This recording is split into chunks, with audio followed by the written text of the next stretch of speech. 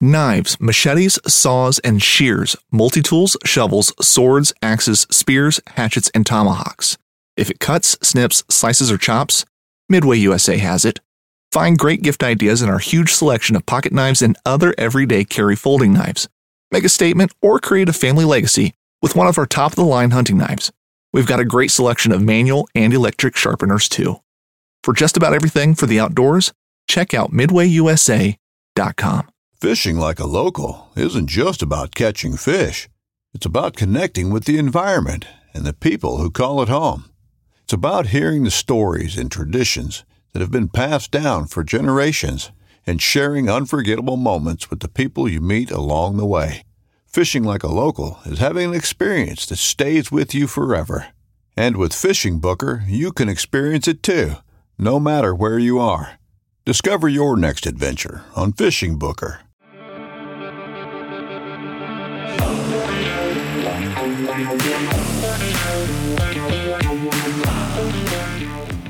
Guys, welcome to the Elk Shape Podcast with your host, Dan Staton. How y'all doing? Happy New Year. Welcome to 2024. I love this time of year, man. It's a time for reset. It's a time for reflection. I want you to look back at what you did well and what you can improve, and then just readjust your game plan. Your game plan needs to be a countdown to September if you're an elk hunter as passionate as I am. And so you have 9 months left on the calendar to chip away at the big goal. And then you're going to break that big goal down into several small little key waypoints that you're going to make sure that you hit along your journey. The big goal becomes the small goal. The small goal can be a monthly goal. That monthly goal can be broken down into weekly goals that lead to the small goal, that lead to the big goal. And then the daily goals lead to the weekly goal.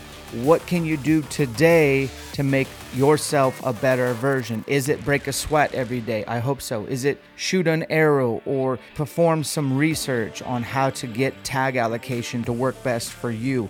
Once you get your tags, how can you do the e-scouting? How can you do the research? How can you become more of a student of not only the biology and the behavior of the animals that you're going to chase, but how can you make the most important piece of gear you own working at its best? You should definitely check out Elk Shape Training. We're launching a brand new track. We have the Hustle track, which is minimal equipment, and then we also have the Limitless trackage, which is what I follow because I have a full-scale gym. And if you have access to a normal gym, that's what I would recommend. All these things matter. Put them in writing. Get them somewhere that you see daily. Advertise your goals to trustworthy peers. Make sure your spouse is at least on board with what you're trying to accomplish. Make sure that you are setting up a schedule where you are dedicating yourself to family time. You have to carve that out. What is their love languages? How do you fill up their love accounts so that it's bolstering, it is swollen come September, that you can withdraw, and that you are ensuring that quality time, words of affirmation, whatever their love language is, that you are doing that so that everything is dialed at home. You will never be as good a hunter as you could be if your home life sucks. Finances. What does your budget look like? Are you saving more than you're spending? Do you have an emergency fund? What's your debt situation? Can you snowball it to some degree? What's bleeding you? What gives you the biggest return on your investment, and how can you pour gasoline on that? Relationships. Which ones are toxic? Which ones need to go away? Which ones are toxic, but you're called by the good Lord to love them anyways?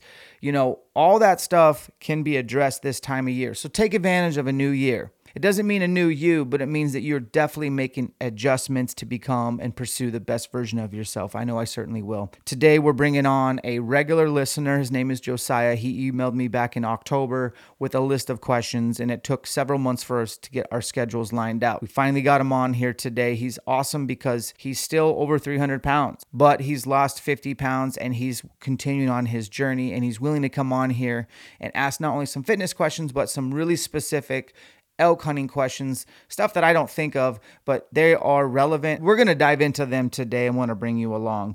And lastly, if you got a gift like I did, where it's like maybe a pair of socks or like a robe or a tie or a belt, and you're not super stoked on it, go ahead and do some shopping for yourself. Head over to the Vortex website.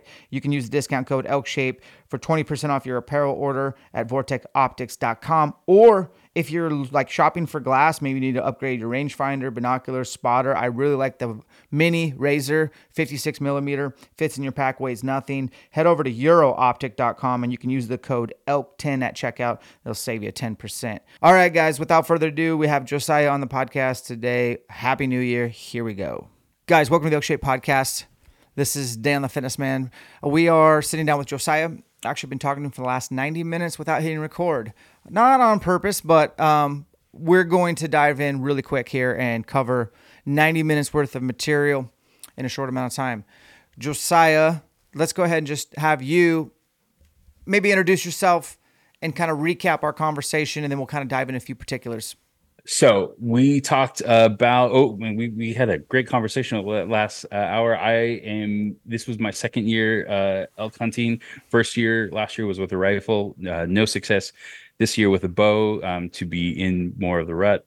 Also without success, but meeting my goal of success for this season of actually like seeing and being into elk. I think the biggest portion that we talked about was my fitness levels, which right now is not where I would like it to be. And just to put it on record, currently my height is 5'9", my weight is 315.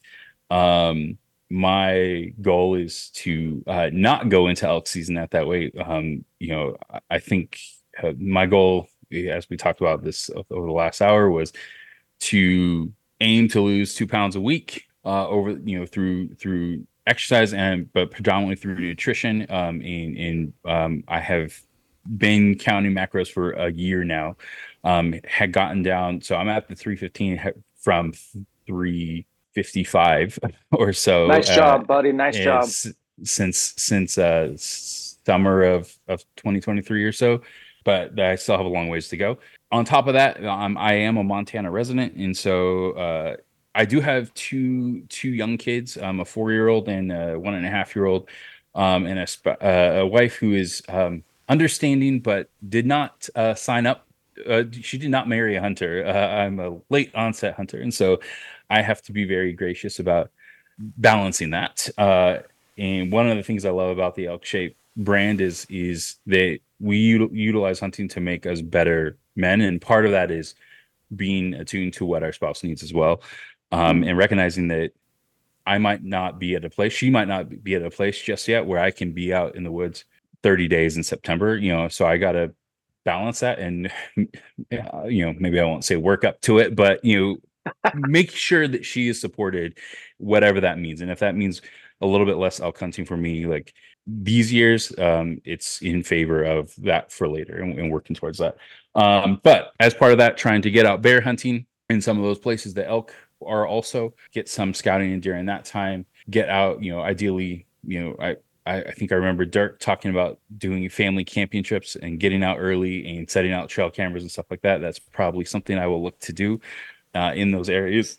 I look to elk hunt next year. I've leveraged e-scouting a lot, again, young family, so I can't always get boots on the ground. Leverage e-scouting a lot. I come from a technical background, so being on computers makes a lot of sense to me.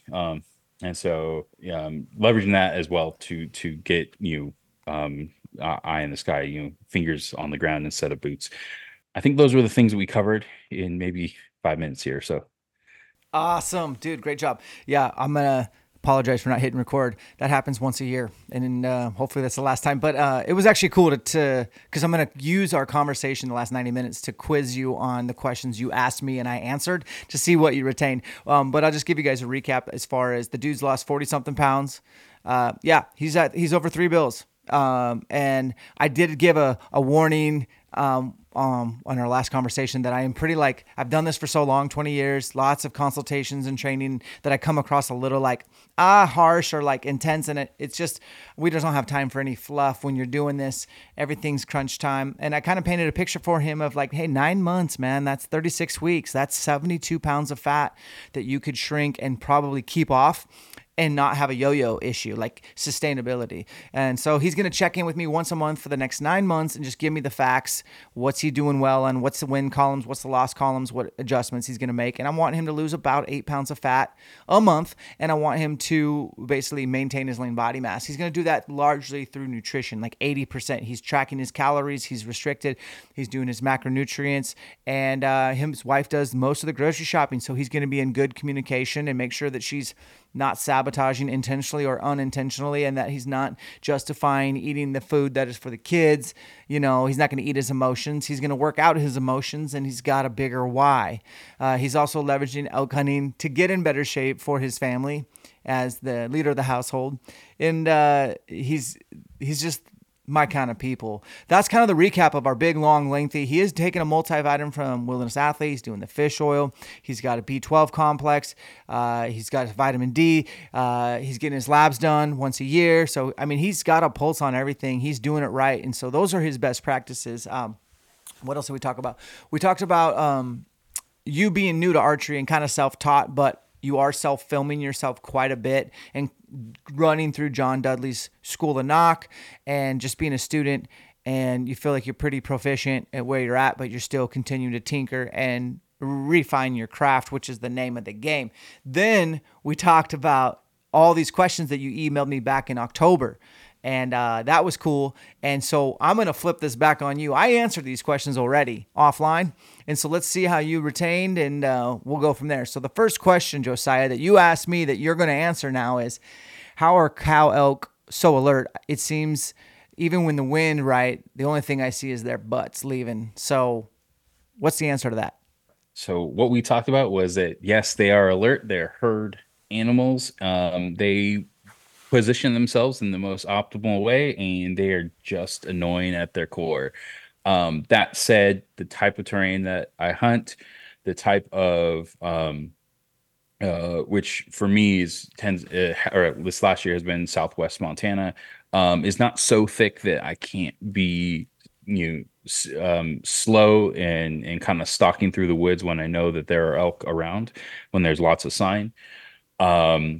Really leveraging binos to take a step, be quiet, and look around and be watching for them, be trying to sneak up on them on their beds, and or watching them, patterning them from maybe a little bit further away, and then leveraging those patterns to then ambush or kind of set myself up for success in knowing where they are rather than like stumbling across them. And the only thing I would add to that is we talked about, if you're not sure if elk are in a patch timber in that specific terrain that you're hunting, is to sound check it with a location bugle or cow calls. And that's not a guarantee that they will answer back, but you may have to still go in. We talked about not coming in the lower third, but coming up high in the upper third and glassing down. Elmer Fudd, still hunting, just to try to decrease the chances of you running into cows who are super... They're just on level 10 alert, especially lead cows. All right, the next question that you're going to answer, how far do you need to be for the wind to not matter? And what's the good distance, Josiah? Yeah, so good distance is around 300 yards. They can definitely smell you. They might pick you off from further than that, but at 300 yards, the general, right, like 80-90% of the time, they probably won't care as much, and you can either skirt around them or figure that you likely won't bump them in at that distance. We've also talked about wind nuance as far as like the best times is to strike is when the iron is hot. The iron is hot first 30 minutes of daylight, the last 30 minutes of daylight, when the thermals are kicking the prevailing winds, but the sun is low. You are going to have your best odds as far as making moves that are fairly safe bets. And so that's going to be huge for you, is to be aggressive in those timestamps, and then also to basically analyze the data that you have midday. Is there white puffy clouds? Is there thermals competing with prevailing, and vice versa? Maybe I should back out because the wind is not as predictable, and we can hold off or wait in the wings. So just know when to be passive, know when to be aggressive, and make moves based on high percentages. All right.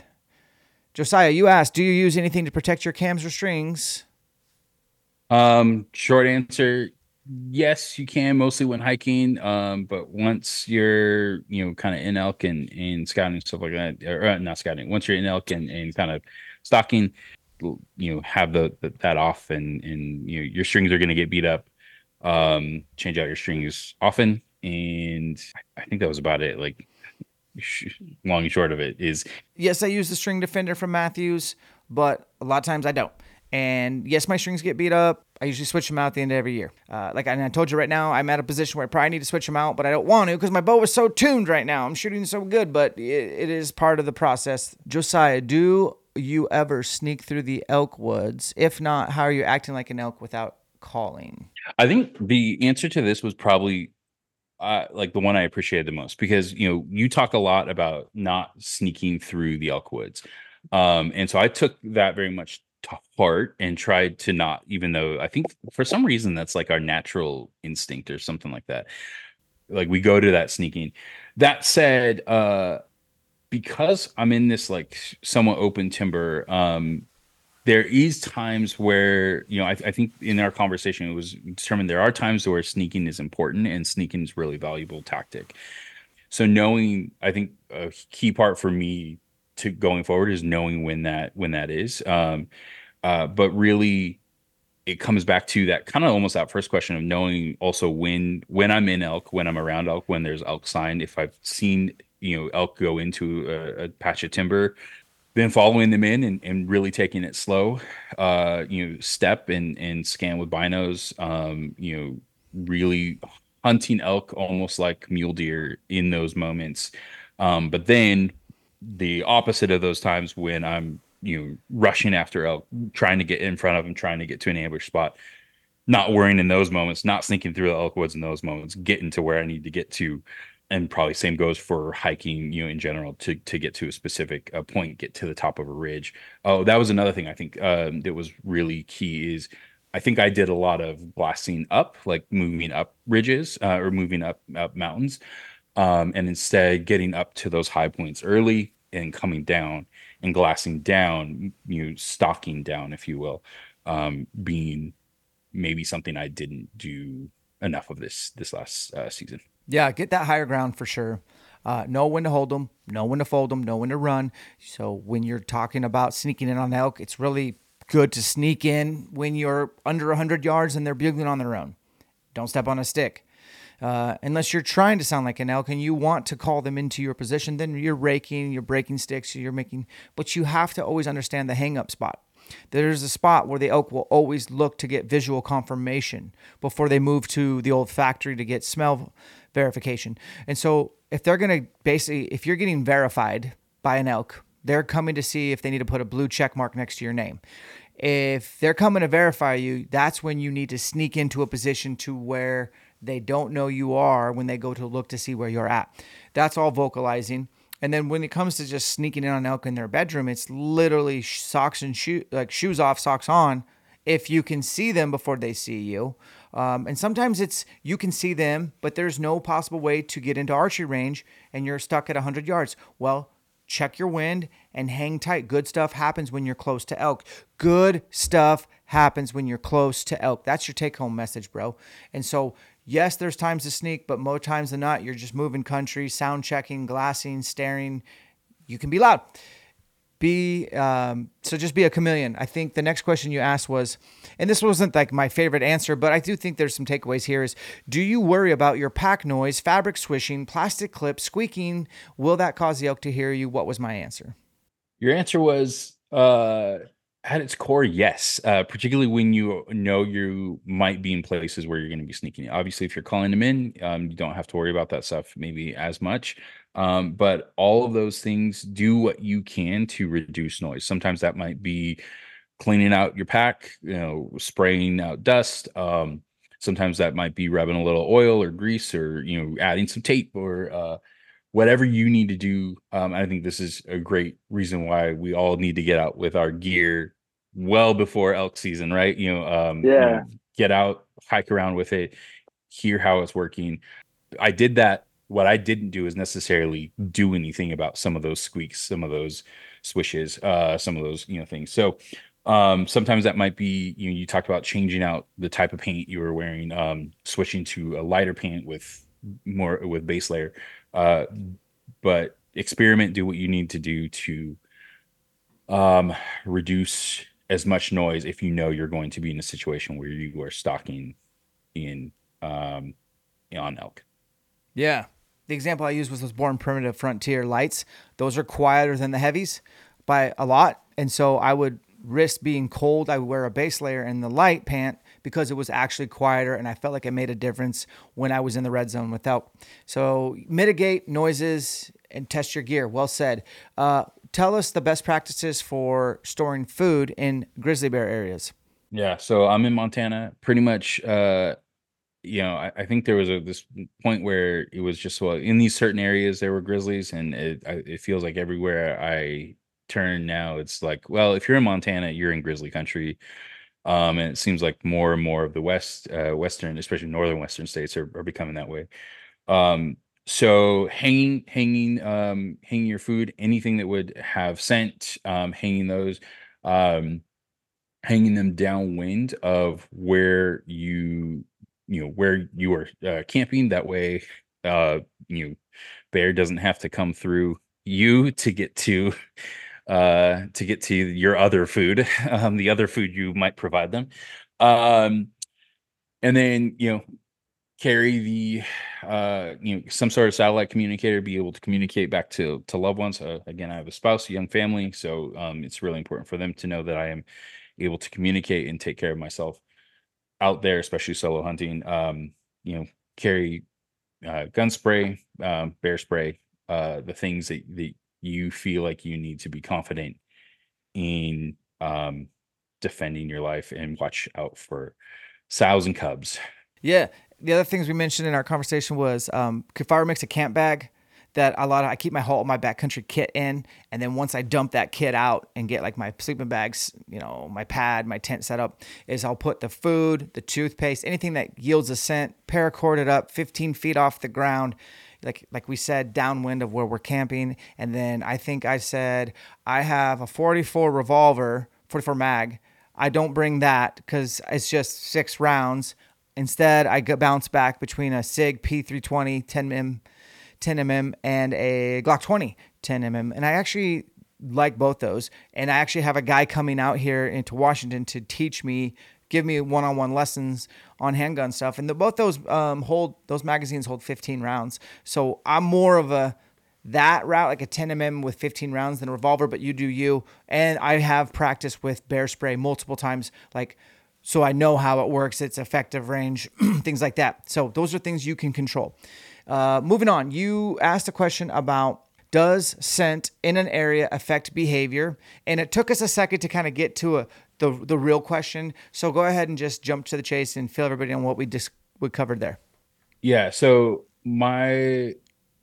what I wanted to know was whether or not, if I was following behind elk, walk through where they walk through, would that bother them? Would they bounce, essentially? Would they leave town because they smelt that a human walked through? And your answer was no. You wouldn't necessarily be afraid to follow them through a saddle, or and you would expect that they would, come back through that saddle later in the day, or tomorrow. Just because your scent was in the area, it wouldn't necessarily spook them or change their patterns. That said, especially you said because elk are so migratory, the more migration that they tend to do, the more, the larger the space that they're covering, the more likely it is that they will be more tolerant of those smells. That said, if that's very different than if they smell you walking in on their bedroom, and see you and spook because of you being right there with them. So kind of two different concepts of like why they might spook because of scent. But I was really looking at that former of like, as I'm walking around, should I be worried that, and should I consider this area, burned essentially for a couple days because I have now just walked through it? And the short answer was no. Yeah, unless they actually smelled you in real life or saw you and bumped. We gave examples as far as like a North Idaho example where I had called a bull in really close. I could watch this bull. Like my dad was set up a shooter, and I remember him putting his hand on a downfall log to get set up. Midway USA brand product designers have one straightforward goal: develop high-quality, technically sound products and deliver them to customers at reasonable prices. If you are immersed in the shooting sports industry and pay close attention to every single detail, you know our products are built right and stand up to everyday use. Who has shooting mats and range bag systems to hunting clothing and just about everything for the outdoors? Log on and shop 24/7 with super fast shipping. MidwayUSA.com. The 1911 is one of the most iconic firearms in history. Designed by John Browning, the 1911 was the standard issue sidearm of the U.S. military from 1911 to 1985. While Colt produced the original, almost every major firearm company has produced its own version. It's wildly revered for its reliability, crisp trigger, and is still a favorite for all types of shooters. Whether you're looking to buy or build a 1911 and just about everything for guns, log on to MidwayUSA.com. And then I started calling, and the bull came in on a rope, and he got right to that downfall and put his nose right where my dad had put his hand, and that bull 180'd out. And I was like, well, damn. Does that mean every time I put my hand on anything in the woods, an elk's going to smell it and bounce out? And I would just say it's just situational. But like you said, the more open country, the elk cover bigger, more vast real estate, they're going to encounter a grizzly scent and a wolf scent and a cougar scent and Josiah and Dan scent. And so they might be more tolerant. But in those tighter, confined spaces like thicker timber country and then you're in their bedroom, their tolerance is not going to be very accepting. So great answer. Barbed wire on national forest land, is that for grazing? Answer your own question, brother. Short answer is yes. This is something that I wish I was just more talked about. Maybe because as a new hunter, you come across a fence and you're like, is this private? Is this not? You're basically trusting onX to lead you, or whatever your map tool is of choice. But yes, most of these, a lot of the Western states utilize grazing. These ranchers set up barbed wires for cows, sheep, even sometimes. It's really important to utilize e-scouting practices. We talked about Treeline Academy, Mark Livesay's course, that he talks about how to identify the fence lines, as well as identify grazing areas and who that land might even be leased to. Really important if you're coming out west to know whether or not cows or sheep or something like that are going to be in those areas, and ideally know I don't remember if he talks about this, but ideally know when they'll be taken out, because that could completely ruin your hunt, having ranchers in your hunting spot running cows, to try and get them loaded up, or sheep, loaded up onto trucks. I don't think I missed anything there. Anything? No, that I would say like the Livesay's, Treeline Academy has a whole section on how to identify, what are the current grazing situations. You can dig in and figure out who's got the leases, and you can figure out even when are they coming to get their cattle, or what is the best, like what is the pattern? When do they most of the cattle will come down on the first snow, and then they'll come in. A lot of times ranchers will put out big salt licks down low in the valleys. And when they do that, that's a good indication that that's going to bring most of the cows down. They're getting ready to bottle them up and move them to the next piece or whatever. Cattle can kind of screw you over on some stocks, and other times they can't. And we have a discount code with Livesay's e-scouting, which I think if you live in the East Coast or the Midwest, you have to. You're not going to get boots on the ground. You have to do the e-scouting. That code is Elk Shape. It takes 20% off. Nothing but love from Mark Livesay. Last one, and then we'll kind of talk about what we did at the end, is in between bugling bulls, 3 were on private, some were on public, so they're all talking back and forth. Do you try to call the 3 to public? Do you go quiet after the ones on public? Do you cow call? What did we say to do, brother? The short answer was don't really try and call bulls off private land. It might be possible if you really utilize a decoy in more open country, set it up to where they might see that at the fence line. Likely without some sort of visual confirmation, an animal on private land is there for a reason. They've been pushed there, and they aren't going to just hop over that fence because a hot cow, sound, or a really aggressive bull is calling on the other side, likely they're going to want some sort of visual confirmation. I think we also talked about as part of this, which to me was one of the bigger takeaways, is if bulls are doing their thing, if frankly if elk are doing their thing, even cows and bulls, let them do that and don't try and interject. Instead, um, try and use that as time to like stalk and get in close, observe how they're acting, kind of just behavior. In the case where there was likely one on public, I think the consensus was like trying to go after that bull. The one bull that was on public responding to them would have been the right move, rather than uh sticking to what my eyes said of like, I see elk, but I hear one back there. I see and hear, but and hear one. Better to go after the one that is further off, uh, private, rather than trying to call those ones off private and playing that game. Well said. Yeah, man. I think you nailed it. Elk are way more visual than we give them credit. They verify visually, then usually with the wind. And someone listening is gonna be like, "Well, I called the bull off on private onto public and shot him." Well, good for you. We're stoked. I don't know if that'll work every time. I wish it would, but Yeah. chances are they're there for a reason. And also, it's kind of sketchy shooting one right on the border. Like, where's it gonna die? Just be careful. Know where you stand. Use your onX. That was good. I think And then one other thing you mentioned on yeah. that was that likely they won't stay on private that whole time. So finding out that pattern of where they're coming off, if their sanctuary, if their beds are on public, like utilizing that potentially if they're just feeding on that private land. You're going to see on both sides of a fence where they have landed, because they lift up and then they spring off their back leg and they land on the other side of the fence. Enough elk do that. You're going to be able to tell. There's going to be some elk hair on a barbed wire. You're going to be able to tell where they are crossing this grazing fence or even private land, property line fence. And you could potentially figure out a way to set up in position in the evenings or mornings or when they're coming through. Again, having all the tactics, Josiah, like being a chameleon, knowing all the vocalizations, knowing what sounds they're making, what they mean, knowing how to make those sounds and how to time those sounds, knowing when to be quiet, knowing when to be still, knowing when to be a whitetail elk hunter, know when to be a super aggressive. Like, it's all nuance, but you are getting the gist of the thing. And my favorite takeaway for that whole conversation was understanding that, like, if you really bump elk hardcore, like, just move on to the next spot. And by move on, I mean, like, go glass 3 other basins in the evening to locate elk to hunt the next day, or drink some coffee at 10 o'clock at night, grab a bugle tube and your trekking poles and go cover ridges and call at night to locate elk to hunt the next day.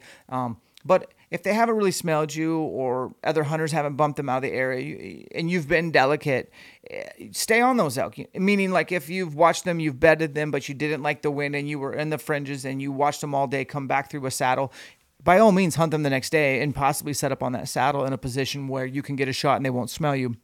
So all in all, we basically just summarized 90-minute conversation, and that was cool. Actually, you were listening because you retained those answers really well. Great job. Let's finish with what we did on the other pod. You had mentioned offline that you would listen to the most recent podcast that I did with Josh Jones and Jeff Dodds, and we talked about Hunters United and is it even possible? And I told you, like, that is my least comfortable thing to talk about because I know I'm signing up for a target on my back, which is not what I want. I just wanted to discuss, I guess, briefly. You listened to the podcast. What did you think? Having watched all of your videos, having listened to all your podcasts, I felt like I really understood where you're coming from, and I'll fully admit that maybe I've bought into what you're selling, kind of hook, line, and sinker, which is hard work. And because of that, like, what you talked about really resonated with me.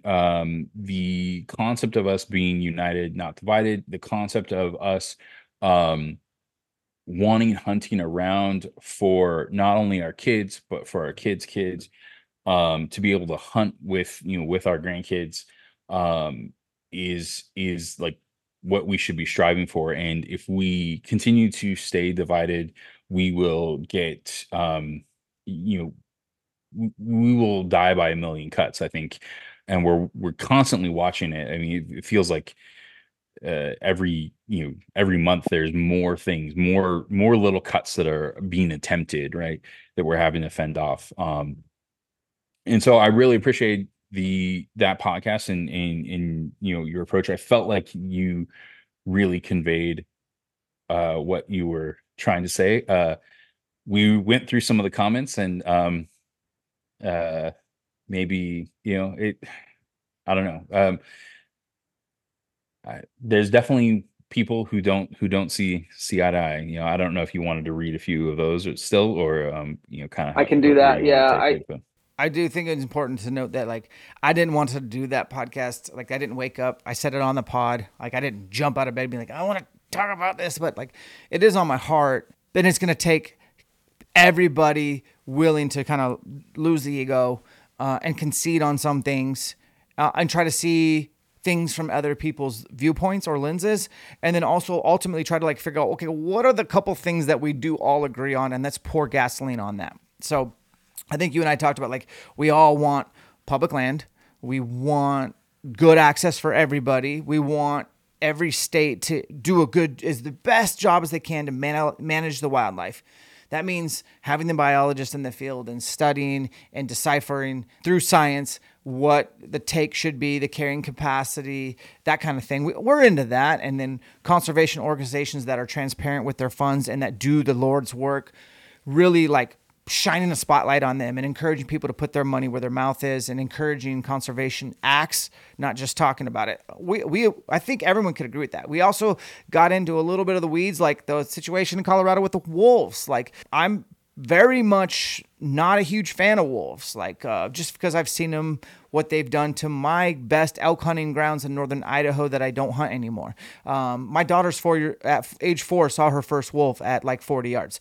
I've seen triple digit wolves with my 2 eyeballs. So I've literally had so many wolf encounters and run-ins while elk hunting that it's just kind of like, I'm not a huge fan of them on the landscape unless they're managed. And I was giving you an example, Josiah, of like how the state I live in, Washington, is continuing to grow wolves all over the place, but we have no management plan. There's no hunting season.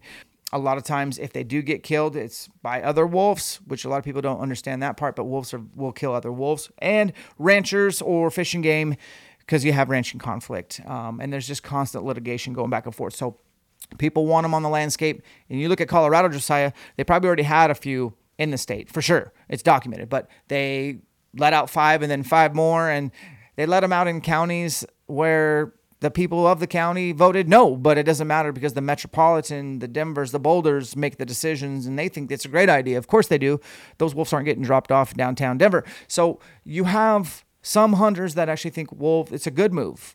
And I think you have some hunters that think it's a bad move. And so, again, we're just not all going to agree on certain instances. We're just going to have to figure out what the hell we do agree on, if anything, and pour gas on that. That's what we talked about. But I was going to read a couple comments on the YouTube. I'm not going to respond to comments on that video. Like, I create content. I don't have a chance to consume a lot of it. But I'll just read off the top here. So this first guy was like, I want to talk to you, laugh out loud. I think you maybe got the right idea, but you're going across it the wrong way-ish. And this is somebody that is a friend of Matt's. So this is a person saying they're friends with Matt Ranella, brother of Steve Ranella. I know he probably does not like but I have to make sure that there's a distinguishable difference between the two, because there is.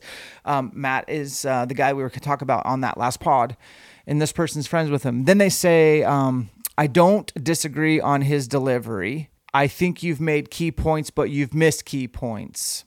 I think Rogan needs to stay in his lane and just not talk about it when he doesn't even know what hunting is. So when he or she says they don't disagree with me, I just said that Matt's delivery has been harsh at times. I haven't seen every piece of content he's produced. I have seen him call Cam Hanes Joe Rogan's little bitch boy or something, and like that's not going to help you get your message across. It's, even if you're angry, I don't know if there's justification for name calling if we're all going to like come together. But hey, he's a human being. He makes mistakes, and I'm sure he's not proud of that. I have several things that I've said that I'm not proud of. And then he says on this comment that I made some key points, but I missed some key points, and I totally probably did. I'm not well versed in what the other people are thinking. I only know bits and pieces of what I've seen, and I tried my best to like be not emotional and just kind of like factual and whatever. And then the last comment is the one I don't know if I agree with. It's like Joe Rogan needs to stay in his lane, and he doesn't even know what hunting is. So I think hunting for me, it looks different than you, Josiah, as it would look different for somebody. I just got back from Texas. Let's say a good old Texan who's got a high fence ranch and they got crazy animals running around. That's different hunting culture. Or the South. So my dad's from Georgia. So like the deep South, different hunting culture. Africa, there's some really wealthy people that go over to Africa and shoot a bunch of stuff. And that's their version of elk hunting. Everyone's version of hunting is a little bit different, but are you buying a license and tag, and are you paying that Pittman Robinson tax when you pick up your ammo? Those are things that you are doing that I have to agree with, right? And so I think, I don't know, what's your thoughts on that first comment? That's like the very first comment that I just opened up. Like you said, I don't think anyone would necessarily say that they have anyone else's full argument, like, and can nail it down point by point. Like that's pretty hard to do.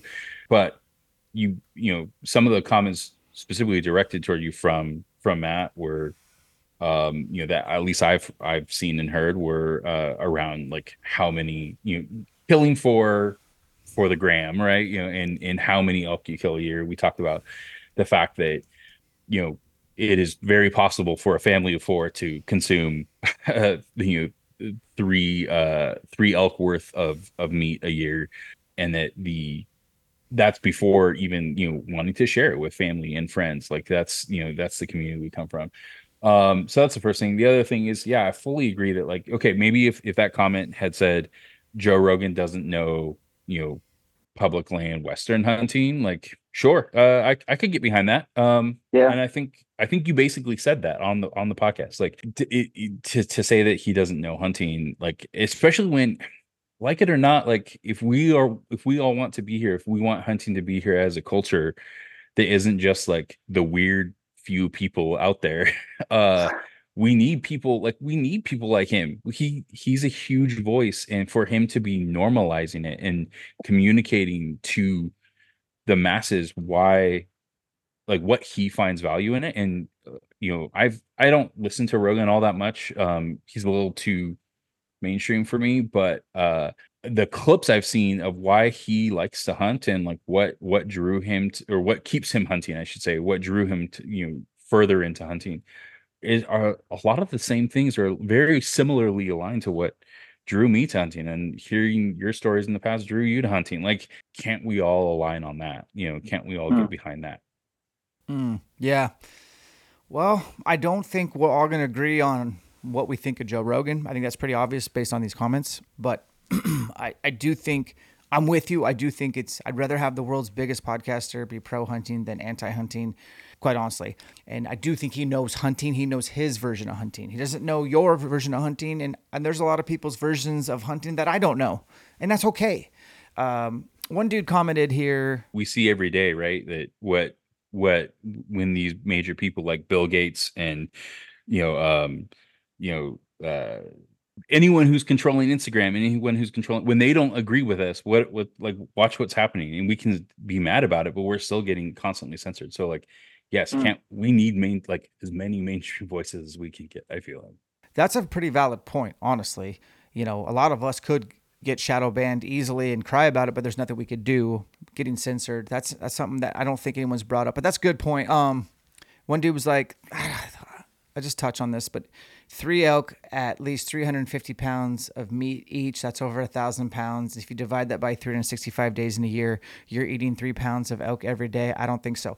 Bro, the biggest elk I've ever killed was last year. This is body wise, and 296 pounds at the butcher with bone in. That's all that's not the, and then that's obviously going to be cut down and wrapped and trimmed and like ground up, and 200 pounds of meat off the biggest bull. So let's say 3 bulls is 600 pounds. I mean, yeah, we could crush.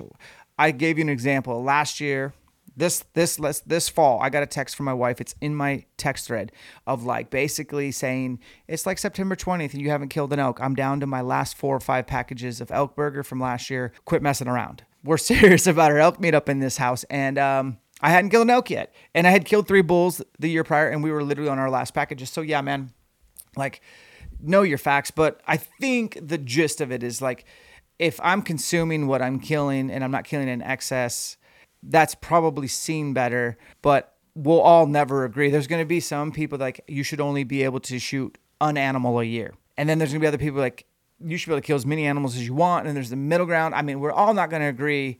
I get that, but we can at least agree that do your own killing and eat what you kill. Okay, well, I can get behind that. Can you? Yeah. Cool. Moving on. There was I mentioned crossbows in the podcast, and I'm seeing a few crossbow. Like, did I say something anti-crossbow in that pod? No, I think you were pro crossbow, and that probably, I'm guessing that got, because I thought you said something like we shouldn't be hating on people for, we shouldn't be hating on people who are crossbow hunters versus like, compound or whatever. And I think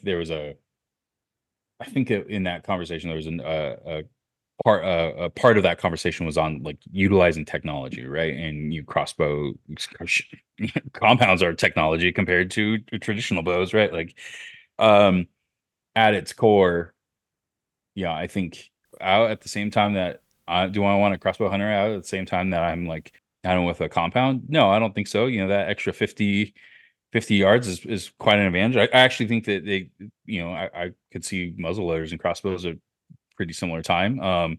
That said, like I don't think that this is, at the end of the day, it comes back to those paper cuts. Like, if we are constantly nitpicking other hunters and constantly fighting with other hunters, like the other side is going to utilize our voices to amplify their stance and continue those paper cuts. And it's like, let's be united front to them, and not give them more ammunition for, other hunters say that trail cameras shouldn't be used, or other hunters say that crossbows shouldn't be used, they're unethical. And then, how do you make that difference between that and the bow, right? And then they turn around and say that, oh well, rifles are too effective at killing. And it seems like the more ammunition we give them, they will constantly throw it back in our faces. Let's not do that. We as hunters generally attack other hunters based on what product they use, mapping, what kind of hat, if they got a flat bill or a curved hat, crossbow, longbow, stick bow, compound, long range, short range, where they get their hunting information, who they're a fan of, who they're not. And so like we have these subsets and we kind of like pick apart. It's pretty unfortunate. For the record, I'm not anti-crossbow. I don't think I'm stoked on crossbow seasons like matching traditional archery seasons, but I think there's like definitely could see that overlap with muzzle loaders for sure, man. But again, if it's legal, then it's like probably accepted. And there's certain things that are legal that a lot of us just don't find to be ethical. And I understand that. So there is some nuance in there, and I appreciate that. But there was one guy, he says, if you are here hoping to get an honest presentation of both sides of the argument, you're at the wrong place. These guys start off by saying they won't even say Matt Ranella's name, but they say that they do agree he has valid points. Then minutes later, they say his name anyway. That's just kind of funny to me and comes off as them being scared or for some strange reason. After the awkward opening, the entire talk is bending the hunt quietly perspective to fit their objective. The entire discussion is dishonest.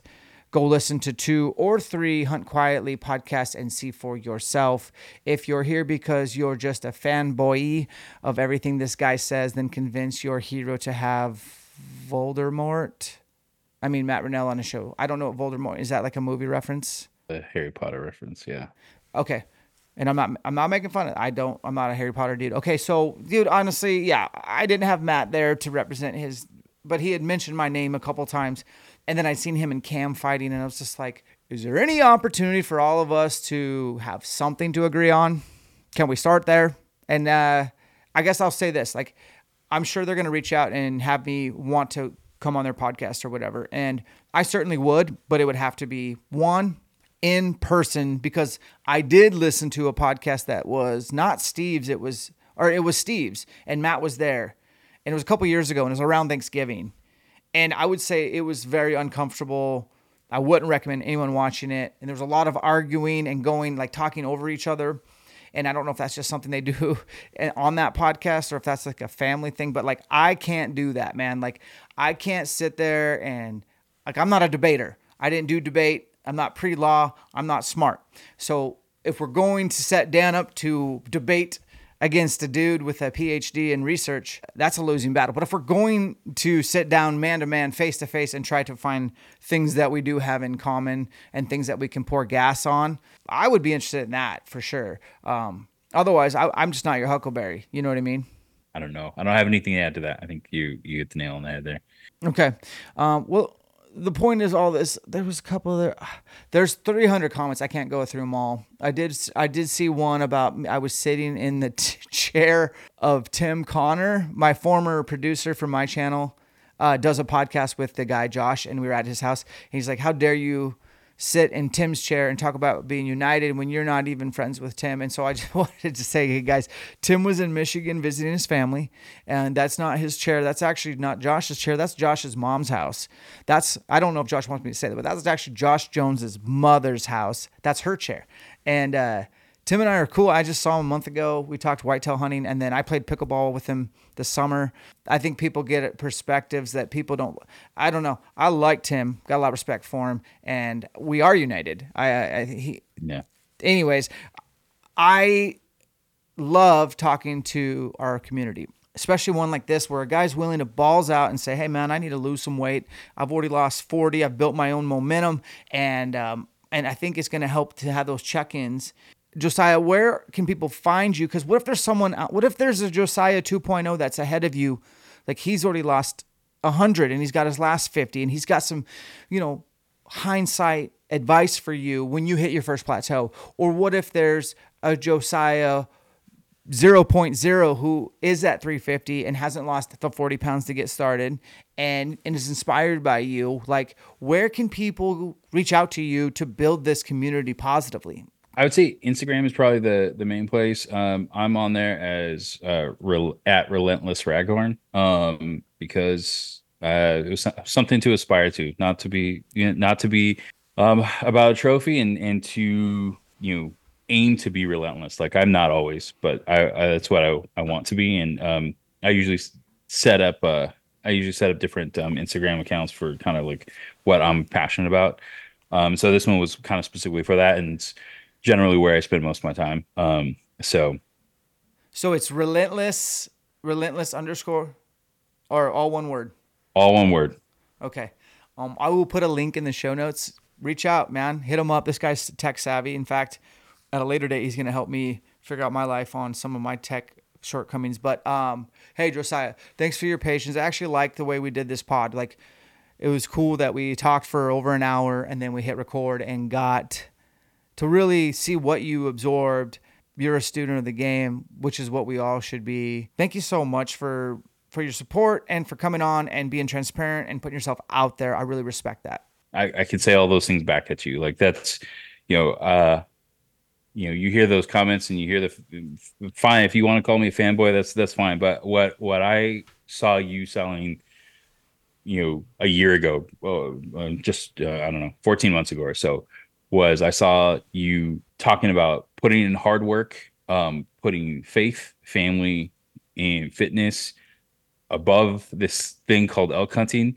But for some reason, that being this driver that can improve those three things, like, it resonated with me. And so, like, that, your transparency, your willingness to talk about tough subjects, like, they've had an impact on me, and my family have continued to cause me to look at myself and become better. And like, that's, I think that's what we all aim to do for each other, right? It's like to grow and to be that iron that sharpens each other, like iron sharpening iron. So I feel that. Separation's in the preparation, guys.